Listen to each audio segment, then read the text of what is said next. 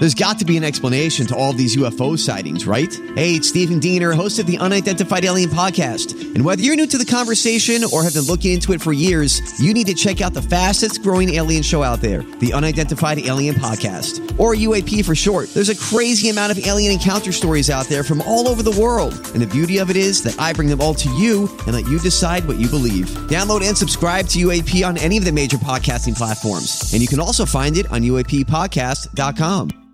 Sherman and Tingle in the morning. You talked about this was that yesterday, Tingle? You were talking about Alderman Ray Lopez? Yeah, he's proposing fining parents up to $5,000 for out-of-control kids when they take over, especially like that thing over the weekend when they're in Lower Wacker and that Tesla was panicked and plowed through and stuff because they were kicking and jumping on the car.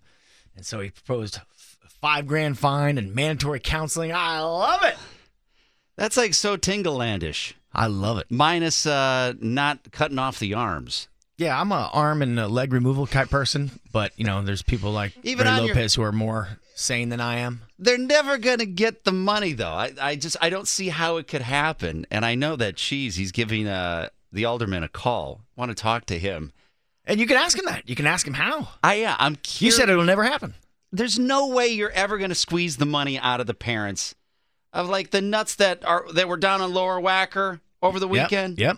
You're never going to get that. Oh, listen. Chicago finds a way to get that cash.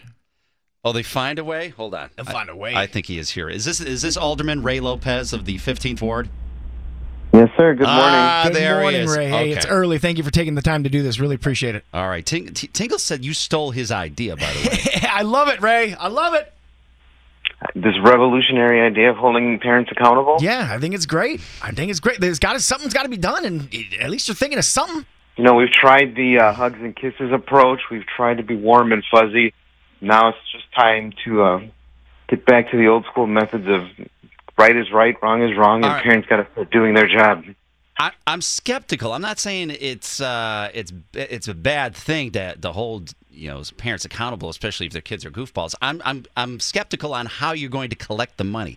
How are you going to? What was it? $5,000? A $5,000 fine? There's a wide range of fines up to $5,000. Yes, but I think the most important thing is not that you're trying to collect money from them, but you're trying to wake them up. I mean, we've been talking about holding parents accountable now since I introduced this Monday, and it's all the talk. And parents are now realizing that they can be the target of enforcement for their children. So just as we saw in the past when we had a lot of graffiti outbreaks in the 90s, and Mayor Daley back then said, we're going to hold parents accountable if their kids are caught graffitiing buildings, parents cracked down on their kids. They woke up. And, sometimes you got to poke them in the back of the head with a stick to say, pay attention. With money. This is the $5,000 stick. Yeah. Because no one's going to want to pay it. $5,000 How are the people in your ward reacting to it? Have you heard anything from some of the parents or anybody there?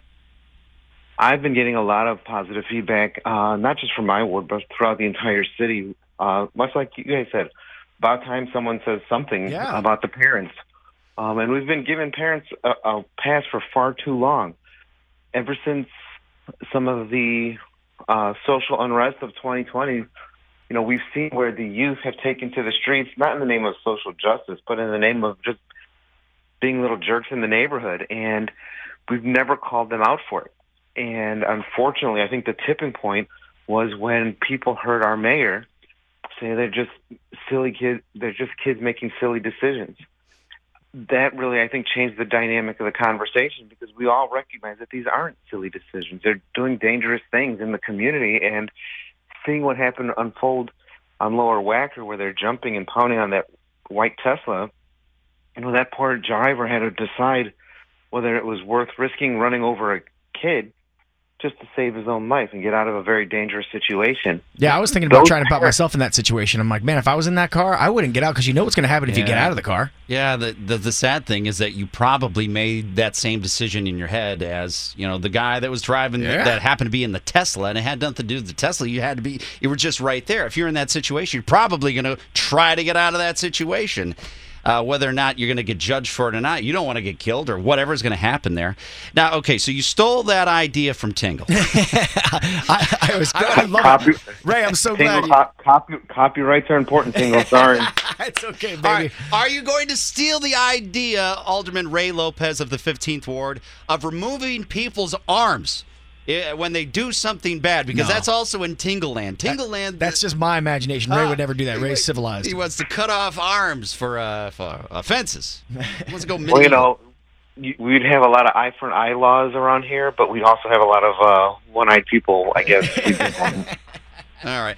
Well, here's to you, Ray, for trying to improve things. So I hope it goes through, Ray. I love it. Thank you. Thank you, guys. We'll make it happen. All right. Thank you. The Sherman and Tingle Show. Mornings on 97.1 FM The Drive, Chicago's classic rock.